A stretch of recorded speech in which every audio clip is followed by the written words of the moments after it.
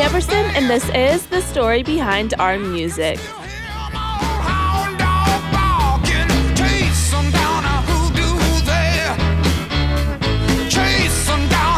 As I said in my last show about Creedence, I'm going to do some shows on Woodstock and the artists that perform there. This August will be the 50th anniversary of the festival, and I don't believe that you will find many music events that play this much of a role in modern culture. It won't be an exhaustive list because I might not cover all the artists, but I believe you will find the ones that I do cover entertaining and maybe even enlightening. But in case you have lived the last half century in a cave, I'll explain to you just what Woodstock was. In August 1969, the Woodstock Music and Art Fair took place on a dairy farm in Bethel, New York. Over 500,000 people came to the 600-acre farm to hear 32 acts play over the course of 4 days, August 15th through the 18th. Many of the groups were very popular, some became very popular, others never made it too big, and one was even struck by a tragedy before they had a chance to make it. Some of the supergroups were Jefferson Airplane, Jimi Hendrix, The Grateful Dead, The Who, Janis Joplin, and Crosby, Stills, Nash and Young, some of which you have listened to right here on KEOM. Woodstock is known as one of the greatest happenings of all time, and some have called it the most pivotal moment of music history.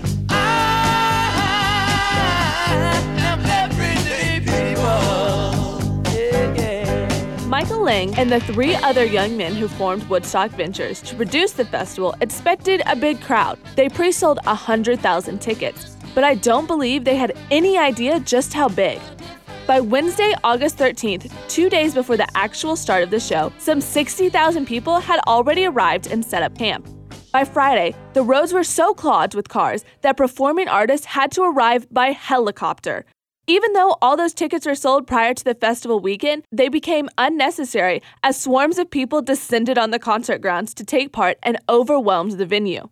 That weekend, Bethel temporarily became the 3rd largest city in New York State, twice the size of Buffalo. Feeding 500,000 people was a logistical nightmare. A New Mexico commune called the Hog Farm was initially hired to help keep the peace, but peace wasn't a problem. They quickly switched gears and started recruiting new members on the spot to help cook and serve the crowd. A local Jewish community center and a restaurant in town heard about the food shortages.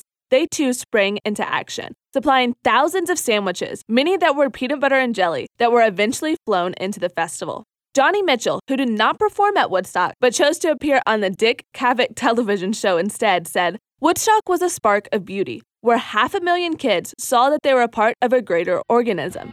She was so moved by the stories that her then-boyfriend, Graham Nash, told her that she penned the song Woodstock. It's the song you are hearing now, and it became a big hit for his band, Crosby, Stills, Nash and Young. Michael Lang said about the festival that was advertised as 3 days of peace and music. That's what means the most to me, the connection to one another felt by all of us who worked on the festival, all those who came to it, and the millions who couldn't be there, but were touched by it. It was a historic and peaceful happening. 3 days of music, 500,000 people, some rain and mud, and the rest is history. We are stars, we are golden, we are I'm Addie, and you can see more of The Story Behind Our Music at thestorybehindOurmusic.tumblr.com.